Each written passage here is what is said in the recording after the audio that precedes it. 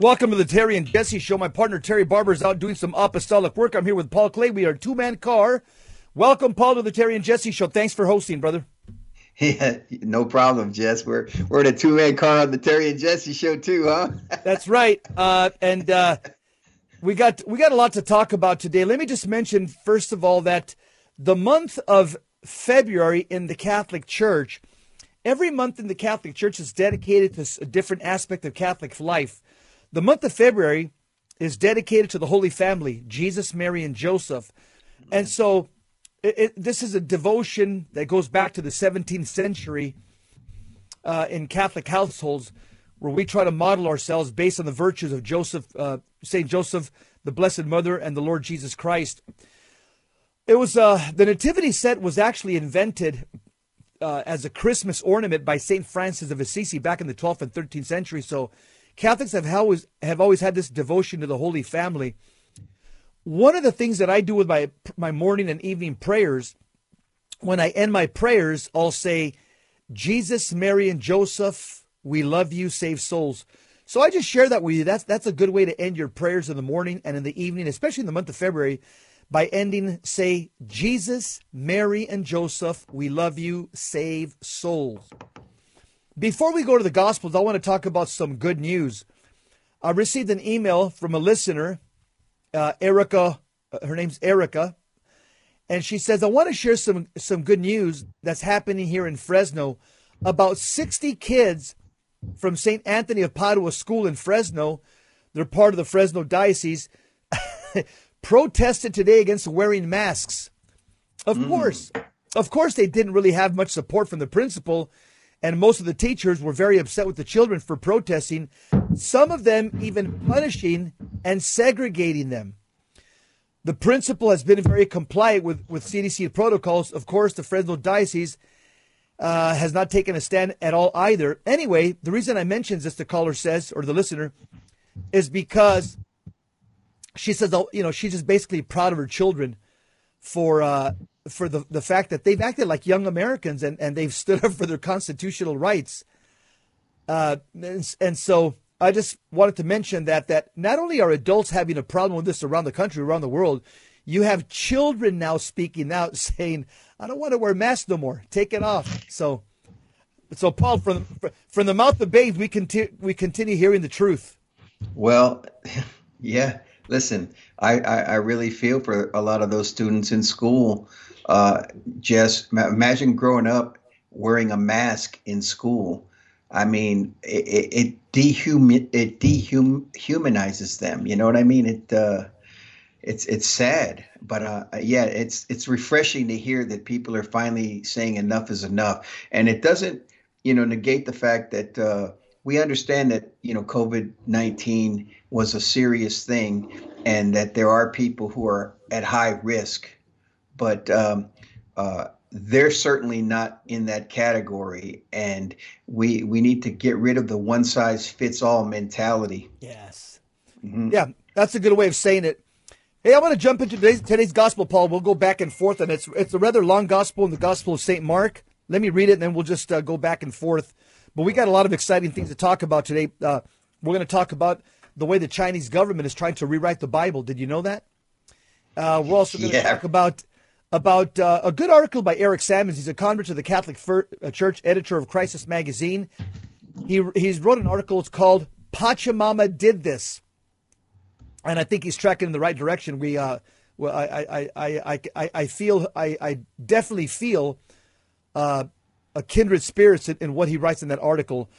And then we're going to talk about some good news about Starbucks is banking on the fact that a Catholic saint invented cappuccino, and Starbucks is making millions of dollars out of what a Catholic saint invented. We'll talk about that. But today's gospel, St. Mark, chapter 9, verse 14 to 29. As Jesus came down from the mountain with Peter, James, and John, and approached the other disciples, they saw a large crowd around them and scribes arguing with them. Notice in that verse, Jesus comes down with Peter, James, and John. Of the 12 apostles, these three are his inner circle. Of all the 12, these three are with the Lord Jesus Christ in the most important times. of his earthly ministry. Now it says, immediately on seeing him, the whole crowd was utterly amazed. They ran up to him and greeted him, and he asked them, "What are you arguing about with them?" Someone from the crowd answered him, "Teacher, I have brought to you my son, possessed by a mute spirit." So the word possession is used in the Bible. And notice that it says here that this possessing demon was a mute spirit. There's essentially, according to the experts in the field of exorcism, there's two principal types of demons that cause demonic possession. One is called a Clausi demon, and the other one's called an Aperti demon. These are Latin words. So what's a Clausi demon? That's a demon that causes the possessed person to close their eyes, or sometimes they'll have them their eyes will roll back. They enter into a trance.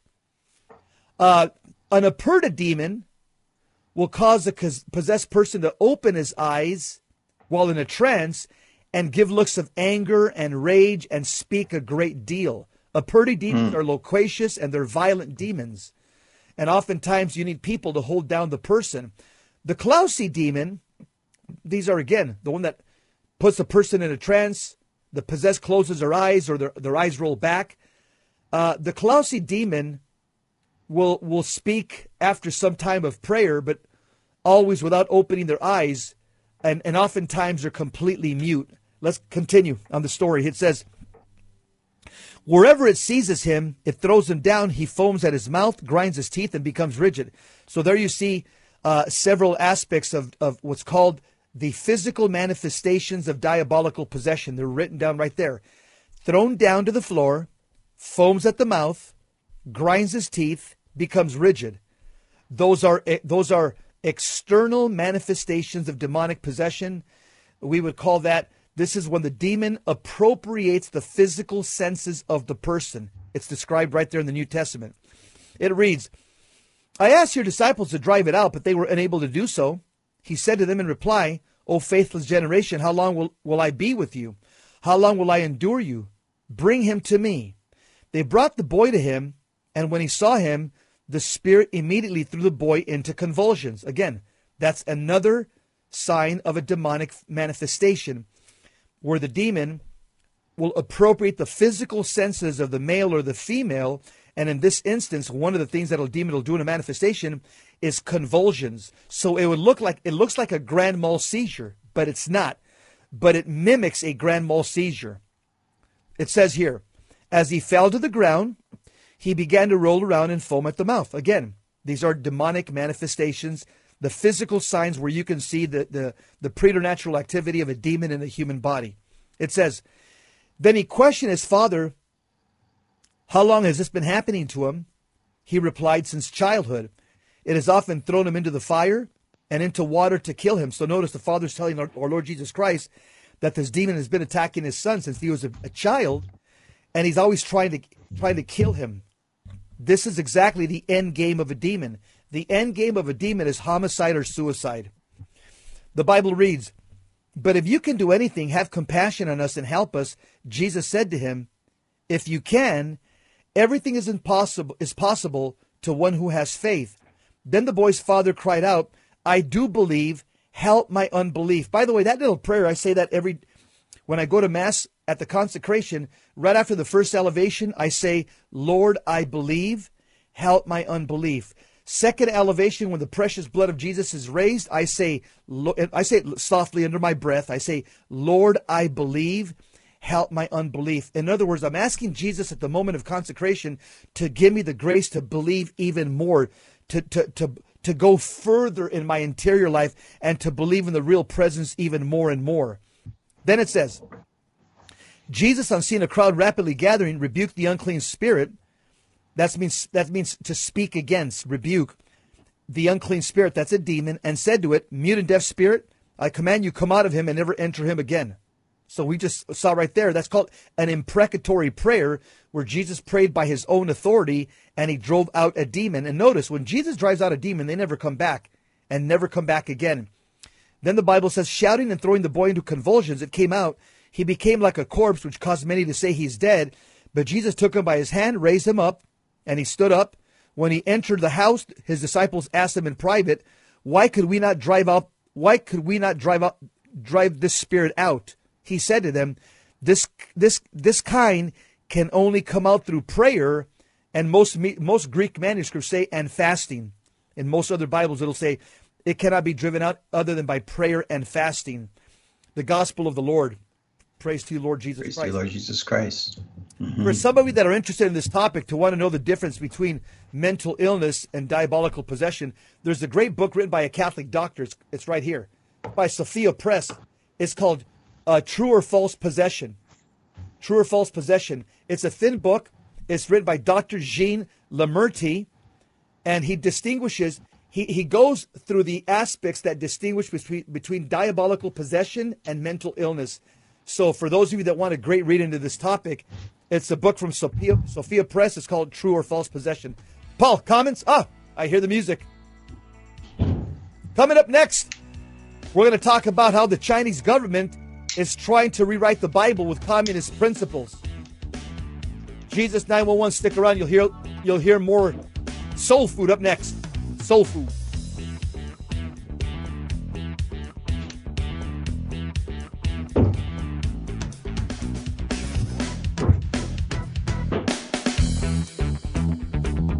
Welcome back to the Terry and Jesse Show. To join the conversation, call 888-526-2151. Now, here's Terry and Jesse. There's always been people that have hated the Bible. For example, during the Crusades, when the Muslims would come into a Christian city, they would ransack the churches, and they would take all the holy books, specifically the Holy Bible, and they would burn them. You also have Francis Voltaire. He was a French secular intellectual, secular humanist. He hated the Catholic Church and he hated the Holy Bible. In fact, he actually bragged one day. He said back in 1778, he said, in 100 years, this book, the Bible, will be forgotten and eliminated. You also have, you have Satanists hate the Holy Bible as well. Well, another group joins the haters of God's word. They are the CCP, the communists. The communist government is trying to rewrite the Bible with communist principles. Surprise, surprise. There's a good Protestant Christian group that tracks persecution of Christians. They're called the Voice of the Martyrs. And they're warning us that the Chinese government is currently trying to rewrite the Word of God in accordance with communist values. The spokesman for the Voice of Martyrs says this is a project that the Chinese communists, they announced this in 2019. At the time, they said it would be about a 10-year process to release a new translation of the Bible. And Todd Nettleton, he noted that the reimagined scriptures, reimagine. The reimagined scriptures would include a variety of principles, including Confucianism and Buddhism.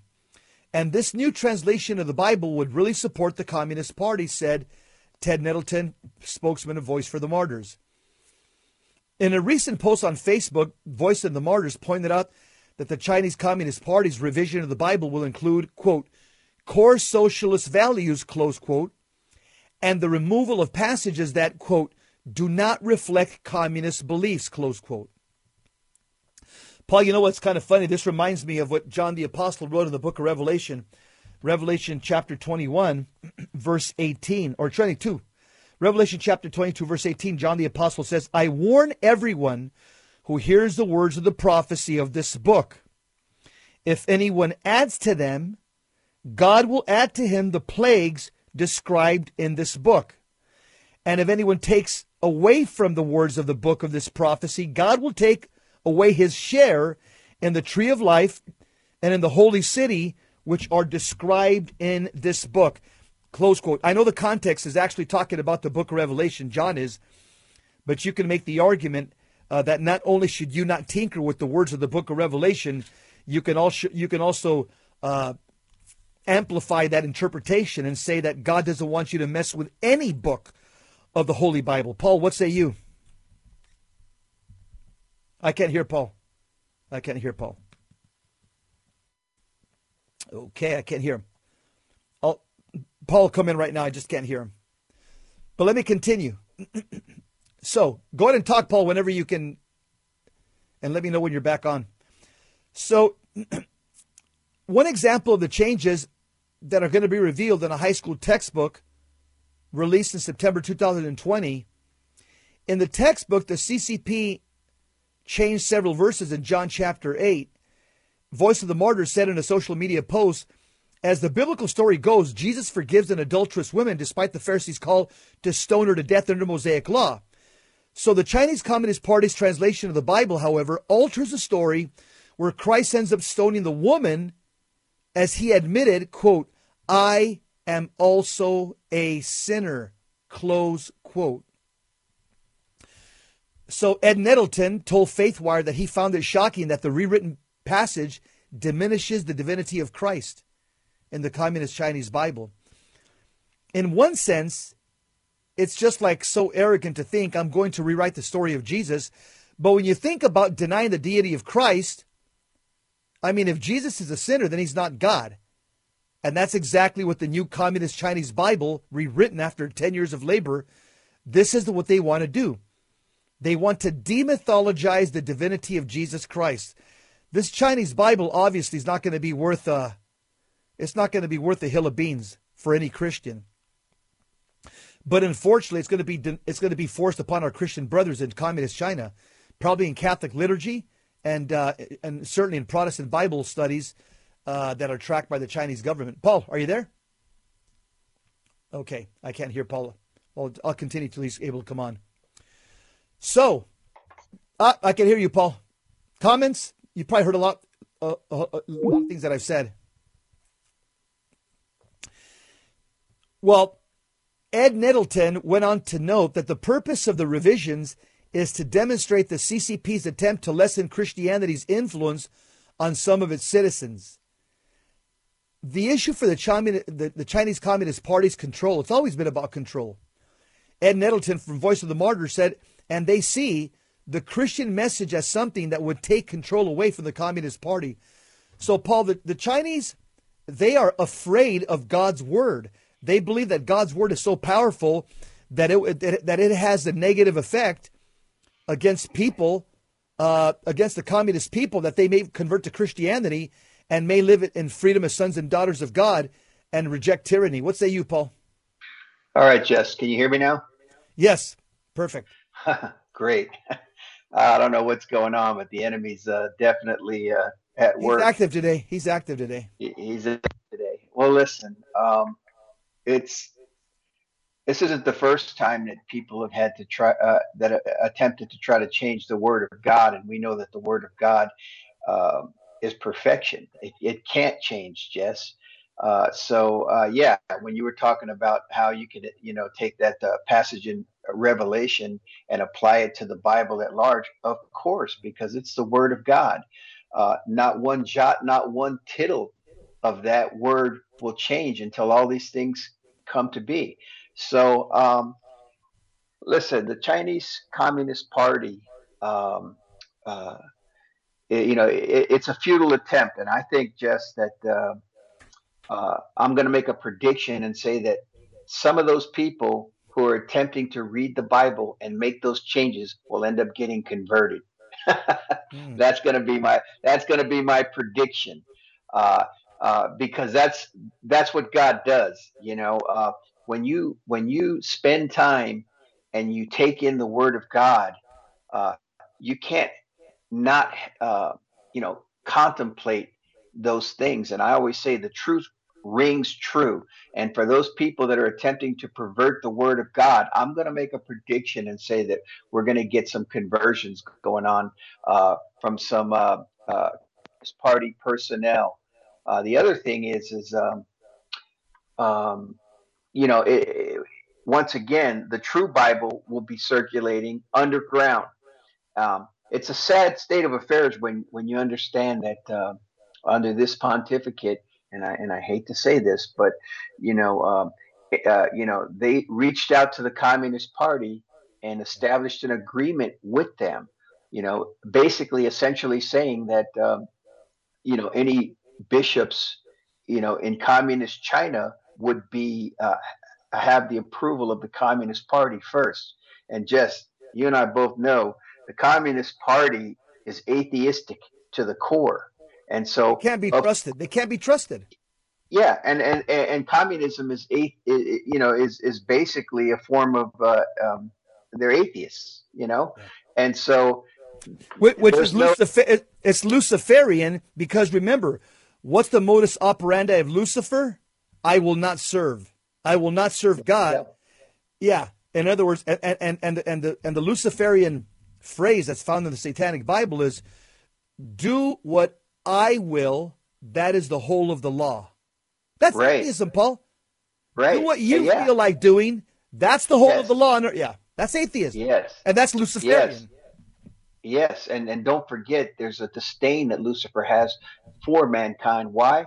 We bear the Imago Dei, and that he looks at us like a lower order of creation in the sense that he hates the fact that God has given us this incredible grace that we actually bear the image of God, and he'll do anything to mar that image.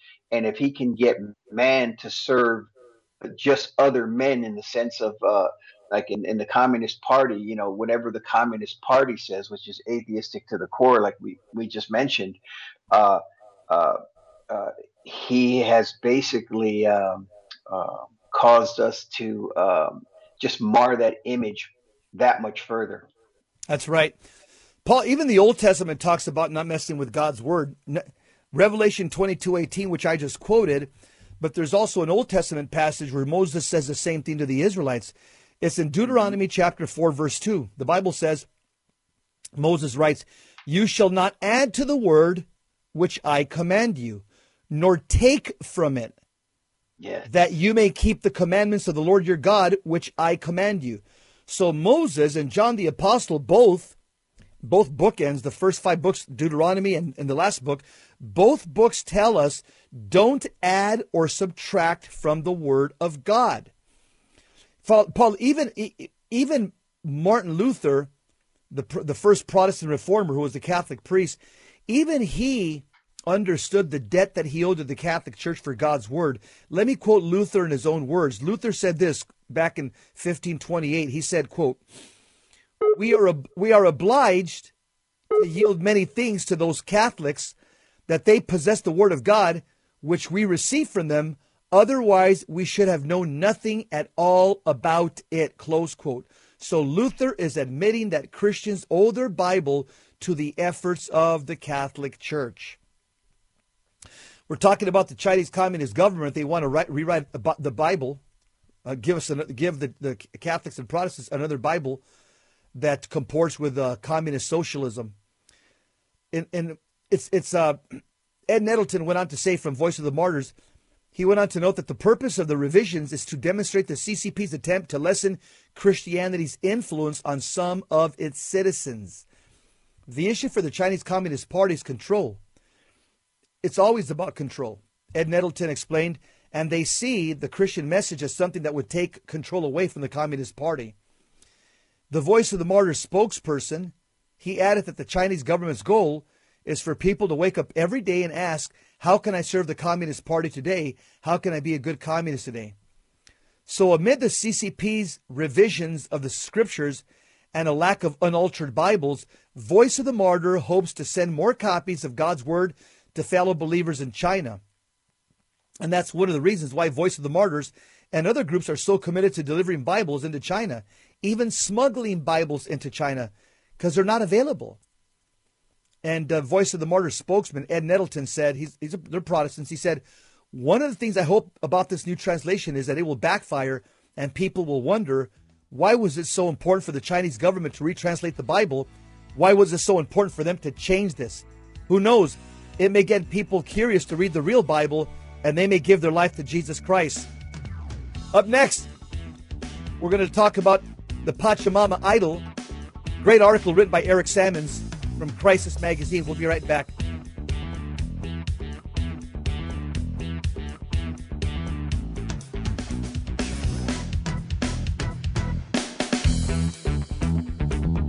Welcome back to the Terry and Jesse Show. To join the conversation, call 888-526-2151. Now, here's Terry and Jesse. Pachamama did this. That's the title of the article by Eric Sammons, editor for Crisis Magazine. He writes, when the story of COVID is one day told, historians will speculate as to the cause of both the virus itself and the worldwide reaction to it. The hubris of playing with nature in our labs will surely be mentioned. Many historians will likely emphasize the sociological implications of fear on a massive scale. And of course, one cannot ignore the growing authoritarianism that found a spark to light its fuse. However, what I believe is the root cause will most likely remain hidden. Pachamama. You read that correctly. I believe that the COVID pandemic and the horrific response to it were directly caused by the veneration of this pagan idol in the Vatican by prelates, priests, and lay people. In October 2019, a false idol was set up in the heart of the Catholic Church, and soon after, all hell broke loose on earth. Bishops worldwide locked the doors of our churches. The dying were denied last rites. Catholics could not find priests to hear confessions. Governments forced citizens into lockdowns. Children were forcibly masked for hours each day. The unvaccinated was treated like lepers. Small business owners lost their life's work with the stroke of a governor's pen. Would this have happened if Pachamama had been kept out of Rome? I do not think so. The justifications for the Pachamama incident are weak. We were told it was actually the Blessed Virgin Mary, the supposed Our Lady of the Amazon, close quote. Then we were told it actually was Pachamama, but that it wasn't venerated as an idol. It was just an act of enculturation.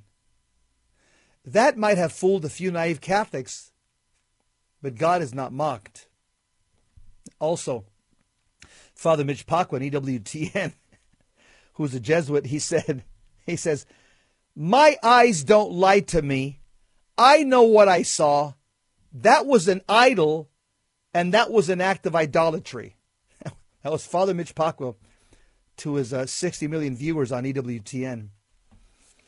Also, Cardinal Raymond Burke has weighed in on this topic.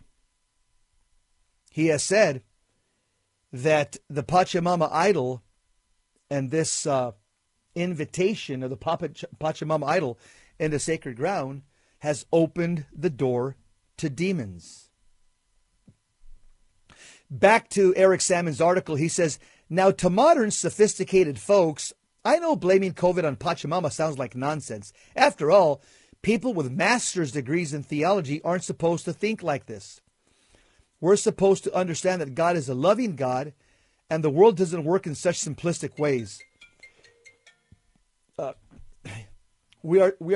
He says, we have a scientific understanding of the world now, and we know a few people gathering around a small wooden object can't impact the rest of the world. Right? The ancient Jews would have scoffed at our skepticism. Even a cursory reading of the Old Testament shows that the ancient Israelites, or at least the sacred authors, saw a direct connection between the unfaithfulness, particularly idolatry, and worldly problems. And conversely, when the Israelites were faithful, earthly prosperity followed. I can hear Paul. Yeah. Paul, I'm sharing the article of the Pachamama by Eric Sammons, and he's making some real good points. So you have any comments? Yeah, great article. Again, this is things we talk about all the time, both on Jesus, and I know you and Terry talk about it on this show, Jess. There is definitely a link between religious idolatry. There's that unfaithfulness. I mean, the whole when you understand that the saga of of the the fall of man to his eventual redemption. In the Old Testament, God depicts Himself as the bridegroom, and the church is His bride. And so when you have the members of the church, God's people, Yahweh, the people of God, whether in the Old Testament or in the New Testament, and you have this unfaithfulness, Jess. It's like having a spouse who's unfaithful to you. I mean, that's the best way we can relate it to. I mean, imagine being married to someone that you love and cherish, and that person is unfaithful to you. And that's exactly what God feels when we become unfaithful to Him. And with that unfaithfulness comes uh, ugliness. So, like, just think about a regular marriage. Um, if a spouse is unfaithful, there the whole family falls apart. Everybody around you who's in your orbit begins to suffer. And so that is a microcosm or a picture or a type and a shadow of this spiritual reality that, when we are unfaithful to God in this way, uh, there are consequences, Jess, and these consequences uh, are painful. Yep. I'm tracking with you, Paul. Eric Sammons, he writes here, he says, this is not a proto-prosperity gospel. If you pray a lot, you're not going to miraculously make $1 million.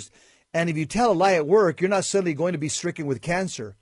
But the Israelites believed, just like you were saying, Paul, if God's people reject Him in the dramatic and clear manner that is idolatry, He might very well withhold His protection from them. Lest we channel our inner Marcion was a heretic. He denied the Old Testament as the Word of God. That's called the heresy of Marcionism. Lest we channel our inner Marcion and think that such beliefs were to be discarded with the coming of Christ, St. Paul tells the Romans that to those who exchange the glory of the immortal God for images resembling mortal man or birds or animals or reptiles, God gave them up to their impurity and sin. More specifically, St. Paul says that, quote, the wrath of God is revealed from heaven against all ungodliness and the wickedness of men. All this is found in Romans chapter 1, verses 18 to 32. The wrath of God did not disappear after the resurrection. And many Catholics today resist associating sin with terrible events unless they are directly connected. Such as the man murdering his wife. After all, Christ made it clear that someone born with a physical defect, such as blindness, was not due to his sins or the sins of one of his parents. John chapter 9, verse 2 says, it was not this man sinned or his parents, but that the works of God might be made manifest in him, close quote. In other words, God did not punish the man with blindness because he or his parents did something wrong. However, people often misinterpret Christ's words to mean that our sins cannot cause unrelated bad things to happen. This is not what our Lord's words mean. He is making clear that although natural defects are part of this fallen world, our specific sins are not the cause of specific natural defects, such as blindness or deafness, but that does not mean major bad events are unrelated to our corporate sins as the people of God. Today, many of us perceive God as an overindulgent father, one who looks the other way at our sins. This is not the God of the Bible, however. Yes, the true God is always willing to forgive our sins, but when we come to Him, but He does not prevent negative consequences for our actions. The father of the prodigal son allowed his son to wallow with the pigs so that he could recognize his sins. So what is the connection between our corporate sins and the evil around the world, occurring in the world? St. Paul alluded to it. God can, and often does, withhold His protection when we reject Him. And one thing that the sacred scriptures makes clear is that idolatry is the worst way to reject God. The first commandment, To have no other gods before God is the first for a reason, because it's the most important. Idolatry is the ultimate rejection of God, and as I've already noted, God is not mocked. Perhaps God would not have allowed the COVID virus to escape from a Wuhan lab. Perhaps he would have allowed government leaders to recognize and promote early treatments for COVID that were instead suppressed. Perhaps God would have let church leaders better understand the spiritual devastation that would be caused by a fearful response and give them courage. Perhaps. God withholds his protection not out of spiteful anger, but out of a sense of mercy. When we become so arrogant as humans and unruly that will play with idolatry in our most sacred places, we need to be humbled. We need to see what the world is like when we follow false gods rather than the one true God. And this is what it's like. Pain, desperation, suffering, and spiritual desolation. Religious leaders who abandon us and political leaders who hate us. That's the natural consequence of idolatry. You're listening to the Terry and Jesse Show. I'm on with Paul Clay. He's having some trouble making a connection. My partner Terry Barber is out doing some apostolic work. Eric Sammons wrote a great article. It's called Pachamama Did This. And basically he's showing theologically that when we fall into idolatry, which we have, the Pachamama event was an act of idolatry. And also the Bible tells us in Ephesians chapter 5, verse 5, that New Testament idolatry is the love of money and sexual immorality. So guess what? We're all guilty. The entire human race, especially as Americans, we're guilty of the idolatry, the New Testament idolatry, which is the love of money and sexual promiscuity. And so when that happens, God withholds his protection. We'll continue on this topic, and we'll talk about also the fact that Starbucks success owes itself to a saintly warrior monk. We'll be right back. Stick around.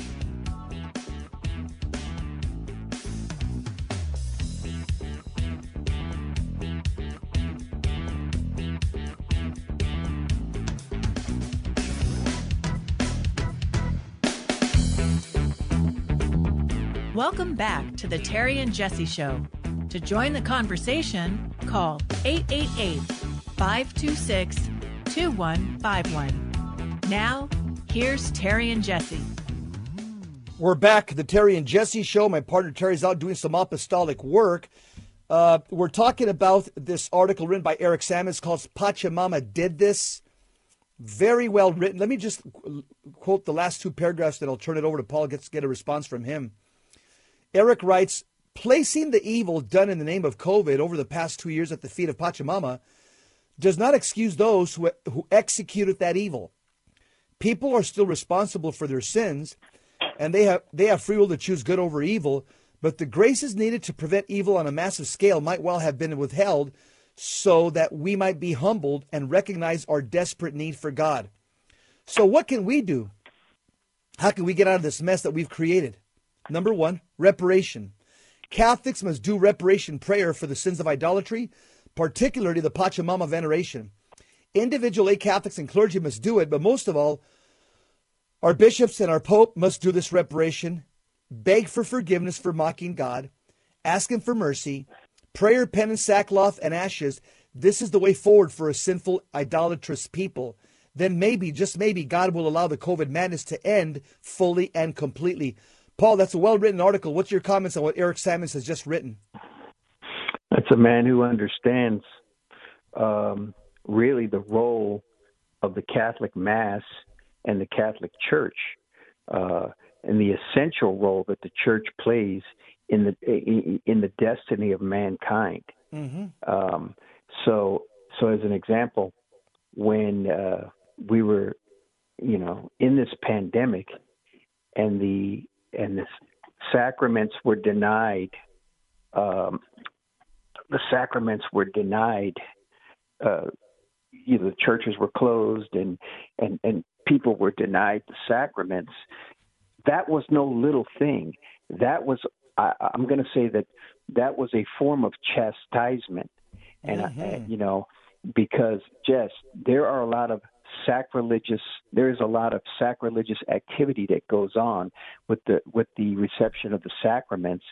And at some point, God, if you take the sacraments away, if you take the Holy Mass away, there is nothing that will restrain the evil. And by the way, we need sacraments as individuals because the sacraments communicate grace to us. And you see, what God has called us to do is to live a supernatural life. Mm-hmm. It is impossible to live a life pleasing to God outside of being in a state of grace. And that state of grace is made possible through the sacraments of God. That is the normal way that God provides grace to us, through the sacraments. And that is the big difference, by the way, between, when you compare a Protestant, quote, unquote, worship service, which is essentially a Bible study and singing some, praise songs to God. The difference between that and a Catholic Mass, where Jesus Christ, the Lord of glory, the once and for all sacrifice, is represented to God, and by the way, offered to the people for here and now to bring a forgiveness for our sins. This is the purpose of the sacraments, the heart of the sacraments, and this is what we need. And I think Sammons is touching on all this and understanding that, listen, these things that we do that seemingly have no connection, they really are connected. And this is what we need to realize. And like you said, it's about reparation for sin. It's about understanding and like Isaiah, when he fell down, he said, "Woe is me, for I am a man of unclean lips, and I live amongst unclean people." This is the response that we as the people of God need to beg God for his mercy. Amen. Amen. Switching on to another topic. Does Starbucks know the cappuccino was invented by a saintly warrior monk who actually fought in the Crusades? Yep.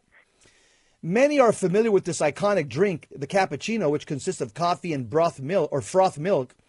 However, few people are aware of the drink's Catholic origin, attributed to Blessed Marco di Aviano, a Capuchin friar from Venice. Yeah, Blessed di Aviano was a highly respected friar of the 17th century. His admirable life was full of zealous pastoral work, heroic acts of charity, absolute fidelity to the Holy Catholic Church. However, the leadership role of this intrepid soul was forever etched into history during the siege of Vienna. So what happened? In 1683, the Muslim Turkish army, they were the world power back then, they advanced with great strides in Europe, brutally pillaging and conquering new territories. To halt this onslaught, Pope Innocent XI appointed Blessed Marco de Aviano as the Apostolic Nuncio and Papal Legate of Vienna, with the mission of uniting the Holy League, formed by Christians of Austria, Poland, Venice, and other papal states, to kind of stave off the Muslim attacks. When the blessed monk first arrived, he was faced with the challenge of restoring the wavering morale of the Christian soldiers who had already suffered immensely from Turkish Muslim aggression. Through his fiery preaching, he was able to spark a flame in the hearts of these men and managed to unite the Holy League, thus giving the Christian forces a fighting chance. This unity gave the Catholics the strength needed to stop the Muslim Turks at the siege of Vienna and eventually forced them out of Europe, thus ending the Turkish Muslim terror. So this Capuchin friar put faith into action. God's intervention, along with Blessed Marco's prayers and pastoral work, was the driving force of this victory. And so after the Catholic Christians expelled the Muslim Turks from the gates of Vienna, Austria, numerous treasures were discovered and left by the enemy, including hundreds of bags filled with coffee beans. At first, the brew was disliked because of its overpowering bitter taste, but Blessed di Aviano perfected the rough beverage by adding milk as a sweetener. This new drink spread like wildfire throughout Europe, so in the monk's honor, the drink was named Capuchin, because it was the name of the religious order to which Blessed Marco belonged, along with the fact that the drink matches the color of the traditional habit worn by the religious order. So what's the takeaway? Here's the takeaway. Good coffee, a product of Christian civilization, many hidden gems inspired by Christian civilization, like the cappuccino, still exist in our neo-pagan world. Marvels are created in every field of life, including something as simple as a good cup of coffee, where souls seek perfection and are open to the grace of God. So for 338 years, people have enjoyed the cappuccino. Even in our godless culture, Starbucks makes a fortune selling a product invented by a saintly warrior monk who fought off the Islamic invasion of Austria in 1683. And it makes you wonder if society once again embraced Christian order, how many more good things would God not inspire man to create that would give us a taste of heaven here on earth? Last thing I'll remind you, remember, on September 11th, 1683, Islam was defeated at the gates of Vienna, Austria, by a saintly monk who invented cappuccino, and the relief force led by King John Sobieski from Poland and his heroic, faithful winged hussars. Paul, just a little Catholic snippet of history that a lot of people, next time they drink a cup of cappuccino, they'll say, wow, thanks to this saint, Blessed Aviano. Paul, what say you? A lot of people, including myself. That's, you asked the question, if Starbucks realized that, I don't think most of us realize that. But we often say and mention on the program how, our Western culture has been shaped by the church. And this is just one more example. You talk about hospitals and, so forth. Orphanages and universities. And Yeah. Those things were, brought into society by the church. And listen, there's when the church is on the march, Jess, when we are on the move through history, great things happen. Because why? Because God is a father to us, and what father doesn't want to bless his children with all kinds of good things, Mm-hmm. And it's unfortunate how, again, when we, the church, become unfaithful, when we become prodigal, when we become prodigal sons, there's only one, there's only one result that can come about, and that is the unwinding of society. It's being right. undone. It's being dismantled. Brick by brick. Yep. Yes. Paul, here's one last thing I want to mention. Just all of us were in some given, everybody probably remembers where they were at September 11th, 2001, the day when we were attacked by 19 terrorists that hijacked 2 planes. Osama bin Laden's laptop was recovered in the hills of Tora Bora by our special forces, by our elite forces, and some of the information was made public. In his laptop, I remember reading 20 years ago that Saddam, what's his name? The terror. Yeah, thank you, Bin Laden. Osama bin Laden. Mm-hmm. Yeah, Bin Laden said in his laptop that was released, it was made public, that he chose to attack the United States of America September 11th as an act of revenge for Catholics defeating the Muslim Turks September 11, 1683. So that date was specifically picked by Bin Laden to send the 19 hijackers in atonement or in revenge for the defeat that Islam experienced September 11, 1683 at the hands of King Sobieski and this great saintly monk, Blessed Aviano. A little bit of history. Great history. Great to point that out because it just shows you how they view Christianity as being inseparable from Western society. That's right. You got it. Bingo. We're done. That's a wrap. Terry and Jesse Show, we're out. We'll see you next time, same Christ channel. Don't forget, live and die in a state of grace. Pray your rosary every day. Read your Bible every day. Keep your eyes on Jesus, the author and finisher of our faith. And we'll see you next time. Long live Christ the King.